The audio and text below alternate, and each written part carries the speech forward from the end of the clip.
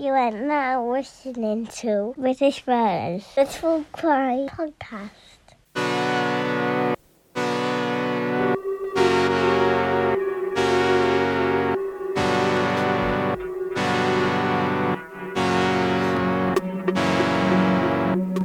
Hello everyone and welcome to British Murders, the podcast that focuses exclusively on British murder cases and serial killers. I'm your host Stuart Blues and this is the second episode of Season 8.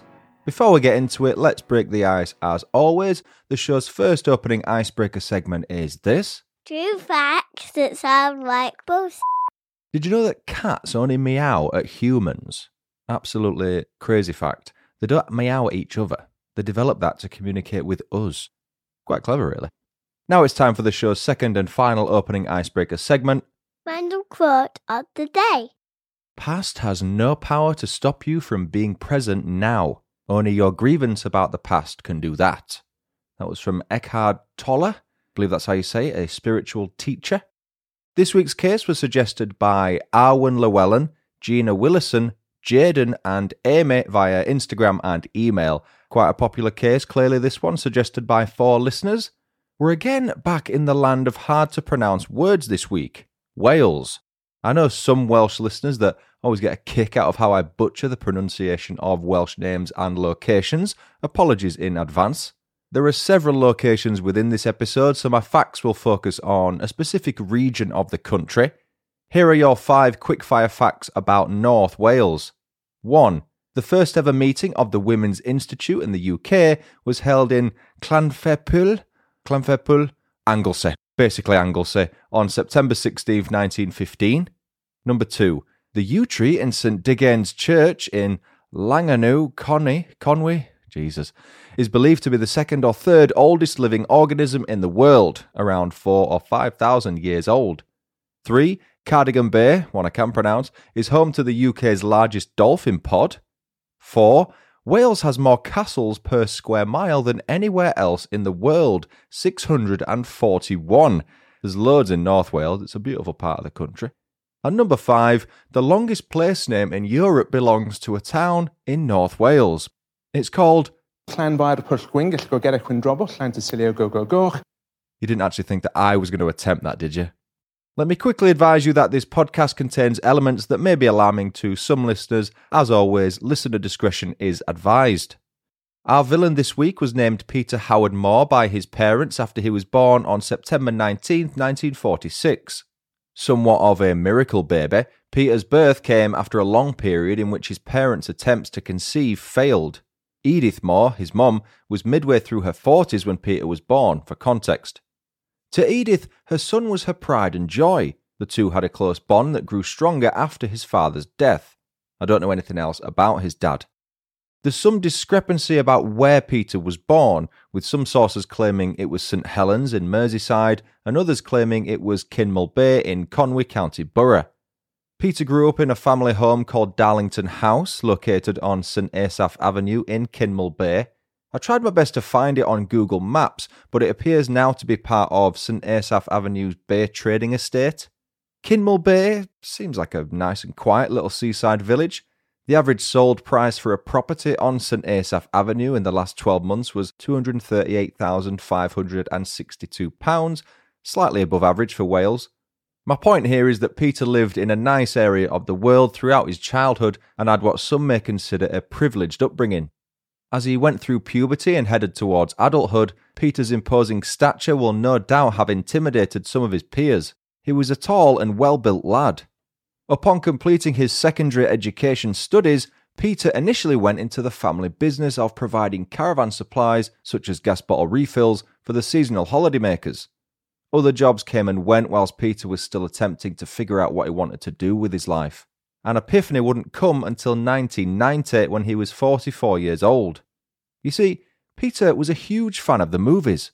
His passion for cinema began when he was taken to see Walt Disney's Lady and the Tramp at the Odeon in the neighbouring seaside town of Rhyl. Peter reckoned he was 6 when he saw it, but the film came out in 1955 when he'll have been 9. Perhaps he was looking at the age he thought he was upside down. Seeing as he grew up in the 40s and 50s, it's no surprise that movies from that era were close to his heart, as were some of the more well-known flicks from the swinging 60s. Bringing things back to Peter's epiphany, he decided to open a cinema of his own in 1990 after meeting a man called Michael Blakemore. Michael had previously been the manager of a cinema in Birmingham and ignited the fire within Peter to do the same in North Wales. That first cinema was opened in Baghilt, a town located some 20 miles east of Kinmel Bay, and was well received by the locals. Peter wanted to show the community that you didn't have to visit one of the big chain cinemas to have a great family day out at the movies. On Saturday mornings, Peter's cinema ran a kids club that allowed the local children to watch a movie with a bag of sweets for an extremely reasonable price. Prices remained low throughout the week, with a family of 5 being granted entry for £5, which is around £11 today. You'd be hard-pressed to purchase one ticket for £11 these days, let alone 5. The cinema business thrived, and before long, Peter had other locations open in Holyhead, Holywell, and Blaenau Festiniog. Although Peter's love for cinema was no doubt genuine, he had a sinister dark side that would shock his cinema's patrons were they to learn of it. Peter was a Nazi fanatic. He collected Nazi memorabilia such as flags, military outfits and handcuffs. They lay amongst his childhood teddies in his room at the family home, where he continued to live with his mother. Around Kinmel Bay, Peter was known as an eccentric due to his unusual dress sense. He only wore clothes that were black, with some sources claiming his unofficial nickname in the village was the Man in Black. Having said that, other sources claim the media dubbed him that after his arrest. In late 1994, Peter's beloved mother Edith passed away when she was well into her 80s. He was devastated, and his grief wasn't helped by several of his pets dying soon after. 2 dogs, the family cat, and Peter's koi carp all suddenly died within a short space of each other. It's thought by some that those events set something off within Peter that ultimately turned him into the vicious serial killer he would soon become. Let's fast forward to September 1995. 56-year-old John Henry Roberts, known locally as Henry, was a retired railway worker that spent most of his time at the Sportsman's Inn in Caergilog, where everyone knew his name. To be fair, everyone in the Anglesey village of Caergilog knew who Henry Roberts was. Like Peter, he was seen as an eccentric, but with one major difference. Henry was the kind of chap that I wouldn't say boo to a goose, a stark contrast to the sort of person Peter Moore was. The cottage Henry lived in at the edge of the village was unkept, to say the least, which is something that played a part in bringing Peter into his life. When driving home from Holyhead, Peter would often slow down and take a long look at Henry's cottage from his van. For some reason, it fascinated him. One evening in September 1995, Peter decided to stop in the village of Caergilog to get a closer view of the cottage, something he'd do sneakily and on foot.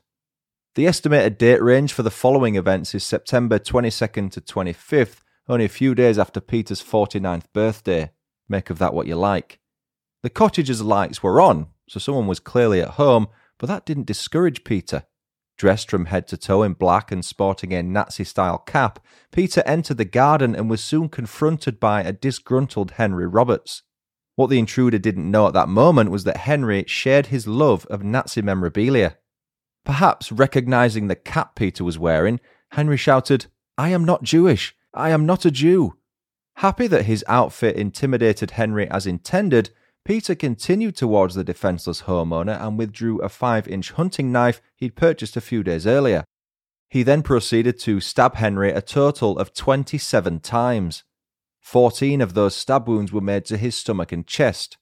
Once he had fallen to the ground, Peter removed Henry's trousers and stabbed him 13 more times in the buttocks. Peter then entered Henry's house, stole a Nazi-style plaque, walked back to his van, got in, drove off and headed home. Another point to add here is that Henry Roberts was gay, as is, we think, Peter Moore. The similarities between the two men seem too strange to be a coincidence, but from what I can tell, that's all it is. Living in semi-isolation meant that Henry's body wasn't found right away. It was only when Thomas Wright, a fellow regular at the Sportsman's Inn, realised he hadn't seen Henry at the pub for a few days that he thought he'd better check on him.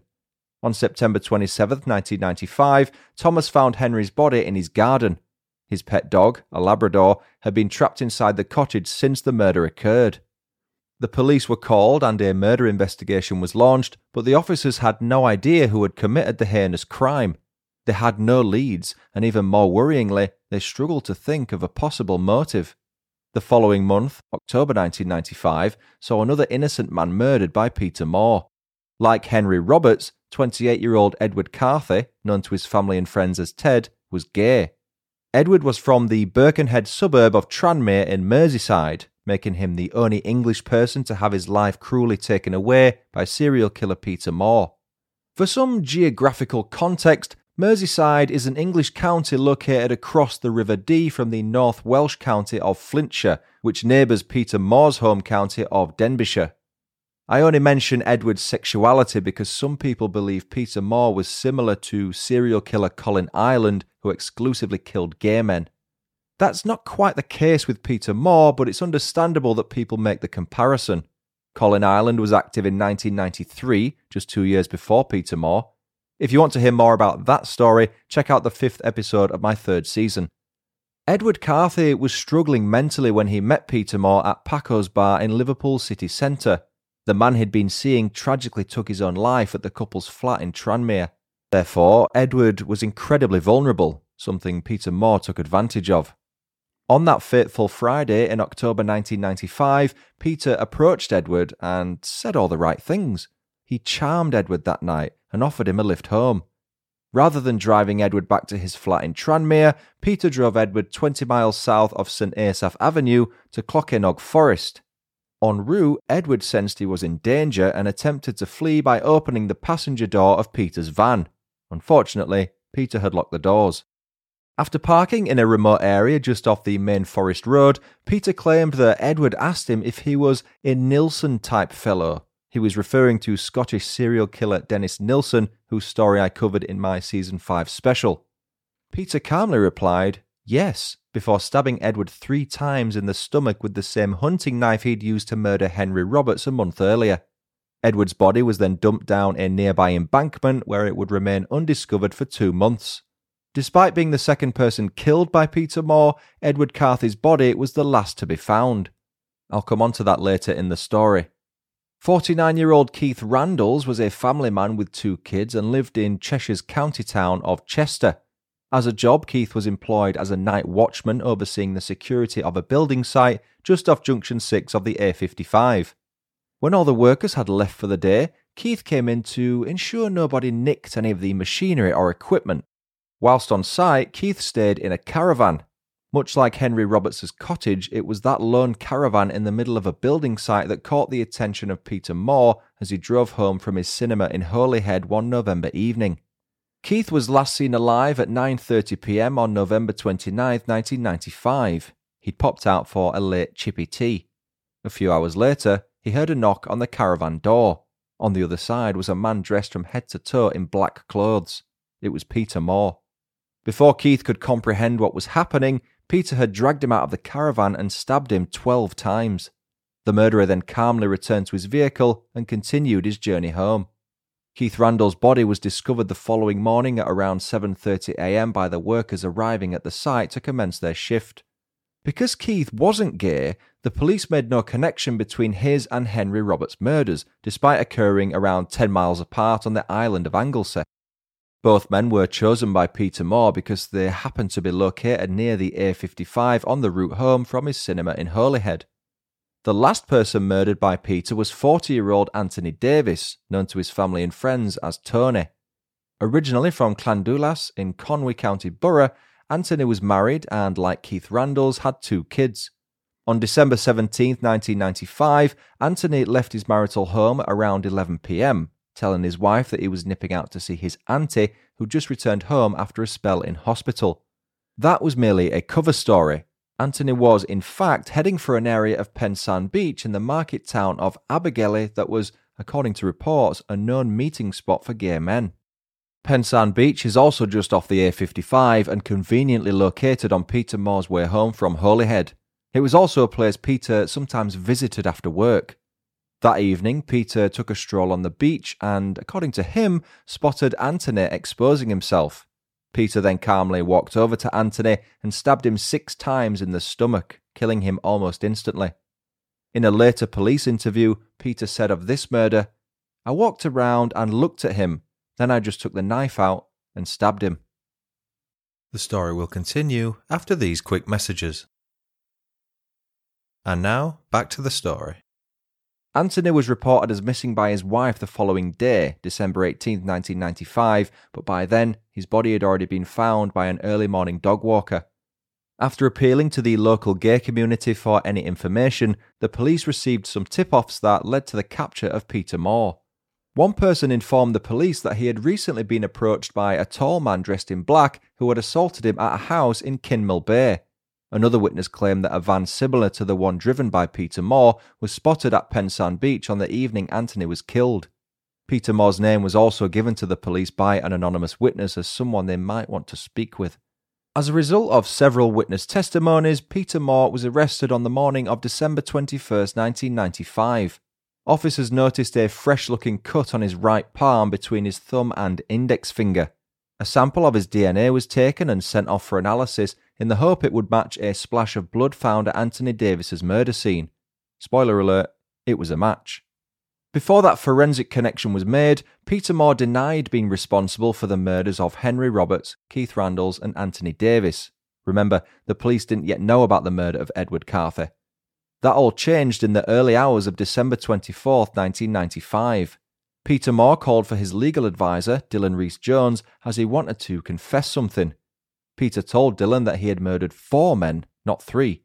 He had drawn a crude yet accurate diagram of the location where he murdered and dumped Edward Carthy's body in Clochainog Forest. He'd marked Edward's body's location with an X. During the taped interviews after that bombshell revelation, Peter Moore was asked why he killed Henry, Edward, Keith and Anthony. His response was terrifying. He said, "I was pleased. I set out to do a job, and it was a job well done. I did it for fun." Reflecting on the case some years later, the officer who arrested Peter, Detective Constable Dave Morris, said, "He was a very dangerous man, one of the most dangerous men I ever met in my time as a police officer." Further revelations came when Peter confessed to having attacked dozens of men over a period of 2 decades. As with the murders, he'd done so for fun and sexual gratification. Here's what he had to say. "When driving around, I would sometimes notice someone walking along the road late at night, and I would stop and attack them. I would assault them with a police truncheon and strike them on the body and their heads many times. Usually I would be dressed as a policeman or in a Nazi uniform or something similar just to scare them. I heard that a few of these men had been seriously injured after the attacks." Peter dressed in a genuine North Wales police uniform to carry out some of the attacks. Said uniform was found at his house after his arrest. The police were baffled as to how he'd acquired such an item. Amongst the uniform at Darlington House were a police-issued helmet and truncheon, several Nazi flags, the plaque Peter stole from Henry Roberts' cottage, 2 German military caps, some SS-style black leather boots, rubber gags, handcuffs, and copies of newspapers with reports of Anthony Davies' murder as their headline. Police also found his 5-inch hunting knife, which was later revealed to contain traces of the blood of all 4 men murdered by Peter Moore. In Peter's koi pond were items belonging to his victims, including watches, wallets, and credit cards. Despite being effectively banged to rights, Peter suddenly changed his story and insisted that he had only pleaded guilty to cover for the real murderer, a friend of his called Jason. The name Jason had never been mentioned before, not even to Peter's legal advisor, Dylan Rees-Jones. The theory regarding Jason is that Peter was using the fictional serial killer Jason Voorhees from the Friday the 13th film series as a scapegoat. The trial of Peter Moore began on November 11th, 1996 at Mould Crown Court. It was overseen by Mr. Justice Maurice Kay and took place in courtroom number 2. Even though this was seemingly an open and shut case, the jury still had to be shown the evidence for each of the 4 murders Peter was accused of, so it took a few weeks before they could retire. When the jury of 8 men and 4 women eventually retired, they returned to the courtroom 2 hours and 35 minutes later. They found Peter Moore guilty on all 4 counts of murder, and he was handed 4 life sentences with a recommendation he never be released from prison. Mr. Justice Maurice Kay said in his closing statement, "You were responsible for 4 sadistic murders in the space of 3 months. None of the victims had done you the slightest bit of harm. At no stage have you shown the slightest remorse or regret for the killings, nor for the 20 years of terror and violence that preceded them. I consider you to be as dangerous a man as it is possible to find.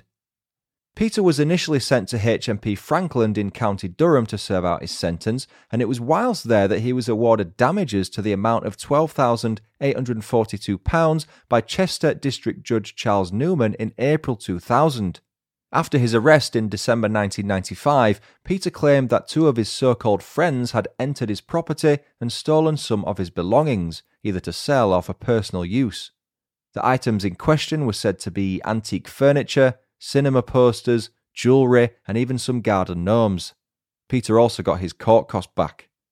Trying his luck again in 2001, Peter next tried to claim compensation in the amount of £160,000 on the back of North Wales Police's failure to protect his home after being initially taken into custody. A district judge agreed that his case should be struck out because he had sod all chance of winning it if it went to court, at a great cost to everyone involved, except for Peter, of course. By 2008, Peter had been locked up for 13 years, and the decision to ensure he will never be released from prison was made official. The High Court confirmed he was now one of the few prisoners on a whole life tariff, meaning the possibility of applying for parole was no longer available to him. Peter appealed that decision in 2011 along with fellow whole lifers Jeremy Bamber and Gary Vinter, as they felt it amounted to inhuman or degrading treatment. The appeal ultimately failed when the European Court of Human Rights judges dismissed it on January 17, 2012. A spokesman for the Ministry of Justice had the following to say after the ruling. We argued vigorously that there are certain prisoners whose crimes are so appalling that they should never become eligible for parole. We are pleased that the European Court has upheld the whole life tariff as a legitimate sentence in British courts. I mentioned a man named Dylan Rees-Jones earlier in the story. He was Peter Moore's legal advisor before his arrest, and he represented the serial killer all the way through to the conclusion of his trial. In September 2020, Dylan released a tell-all book about his role in Peter Moore's story. It provides an interesting insight into what went on behind the scenes with Peter's defence and was an invaluable resource for my research. It's called The Man in Black, Peter Moore, Wales's Worst Serial Killer, if you're interested in checking it out. According to Dylan, Peter asked if he could write a foreword for the book in which he would apologise to the victims' families and the people of North Wales as a whole. Dylan was never going to allow that to happen, but in the end, it never got any further than that suggestion, as contact between the two suddenly stopped on January 26, 2020. Several letters had been sent between Dylan and Peter, the latter of whom was by then based at HMP Wakefield, where he remains to this day. In that final letter, Peter Moore wrote, Dear Dylan, my legal advisors have instructed me not to attend visits from you and not to provide case material to you, as they don't want any further publicity to my case going to appeal. I regret this decision, but I have to do as instructed. Yours faithfully, Peter H. Moore. Apparently, Peter was unhappy with the book's content and threatened legal action should it be published. Ilolfa, the book's publisher, responded to that threat by saying, Clearly, we stand by every word in the book, which has been meticulously researched and written by his former solicitor, who provides a fascinating insight into the twisted mind of a depraved serial killer. On January 17, 2022, 10 years to the day after Peter's appeal against his whole life tariff was dismissed, the BBC released an episode of their documentary series Darkland titled The Hunt for Wales's Worst Serial Killer. In it, former Chief Constable Jackie Roberts discusses re-examining the hunt for Peter Moore after being contacted by Lynn Haygarth, the sister of Edward Carthy. Lynn wanted to know precisely how her brother had been killed by Peter in the hope of finally getting closure. Home Office forensic pathologist Dr. Donald Waite confirmed that Edward had died due to being stabbed 3 times in the stomach. Edward's head and right arm were missing when his body was discovered, but that was put down as being the work of wild animals in the forest rather than Peter Moore. A positive ID was achieved when Edward's skull was recovered and his dental records were checked. His skull was close to where his body was found. Edward's stepmom Beatrice said his murder destroyed the family and had a hugely detrimental impact on the mental health of her husband, Edward's dad. She said, My husband was never the same person again. It destroyed him completely. He went into shock, drew into himself, and wouldn't talk about it. It horrified him. And that was the story of British murderer Peter Moore. Thanks again Arwen Llewellyn, Gina Willison, Jaden and Amy for suggesting that case. I've got 3 new reviews to read this week. Charlie Jennings left a 5-star review on BritishMurders.com titled Absolutely Amazing. It reads, "Perfect, simply perfect. I love everything about this show, it's amazing. Stu is an amazing guy who shows incredible respect for the victims' families, can't fault him." The Lady Yaya left a 5-star review on Apple Podcasts Australia. Titled Easy Listening, it reads, "Love this podcast, very easy listening. In terms of voice, the content can obviously be pretty full on. As many have mentioned, the cases are covered well and perfectly succinct. Also enjoy the waffle at the start. Never change. Listening from the Gold Coast, Australia." And Heather Adams recommended British Murders on Facebook by saying, 5 stars. Listen to every other murder podcast on Spotify, and this one is too addictive. Helps to get through an 8-hour shift. Brilliant storyteller. Can never get bored of Stuart's voice. Thank you, Charlie, the Lady Yaya, and Heather for leaving the show such lovely reviews. Suppose you'd like to leave a review of the show and have it read on a future episode. You can do so on iTunes, Facebook, Podchaser, or at BritishMurders.com. You can also leave star ratings on Spotify. Nearly at 500 ratings on there. Keep those coming. I really do appreciate them. Thank you. If you'd like to support the show on Patreon or donate on a one-off basis via Buy Me a Coffee, you can find the links for each on BritishMurders.com. Thank you and welcome to my newest Patreon member, Natasha Alsop. Natasha will now get early access to ad-free episodes of the show, as well as fortnightly bonus episodes. I've done 10 bonus episodes so far, so there's plenty to catch up on should you consider joining. Please continue emailing case suggestions to britishmurderspodcast@gmail.com or message me via social media. You'll not only get the episode covered, but you'll also get a cheeky shout out. Congratulations to my recent book giveaway competition winners Marty Shane and Jim Waring. I run book giveaways fairly often, so it's worth giving the show a follow on social media. You don't want to miss out. That's it for this episode. I've been Stuart Blues. This has been British Murders. Thanks so much for listening. Until next time, cheerio.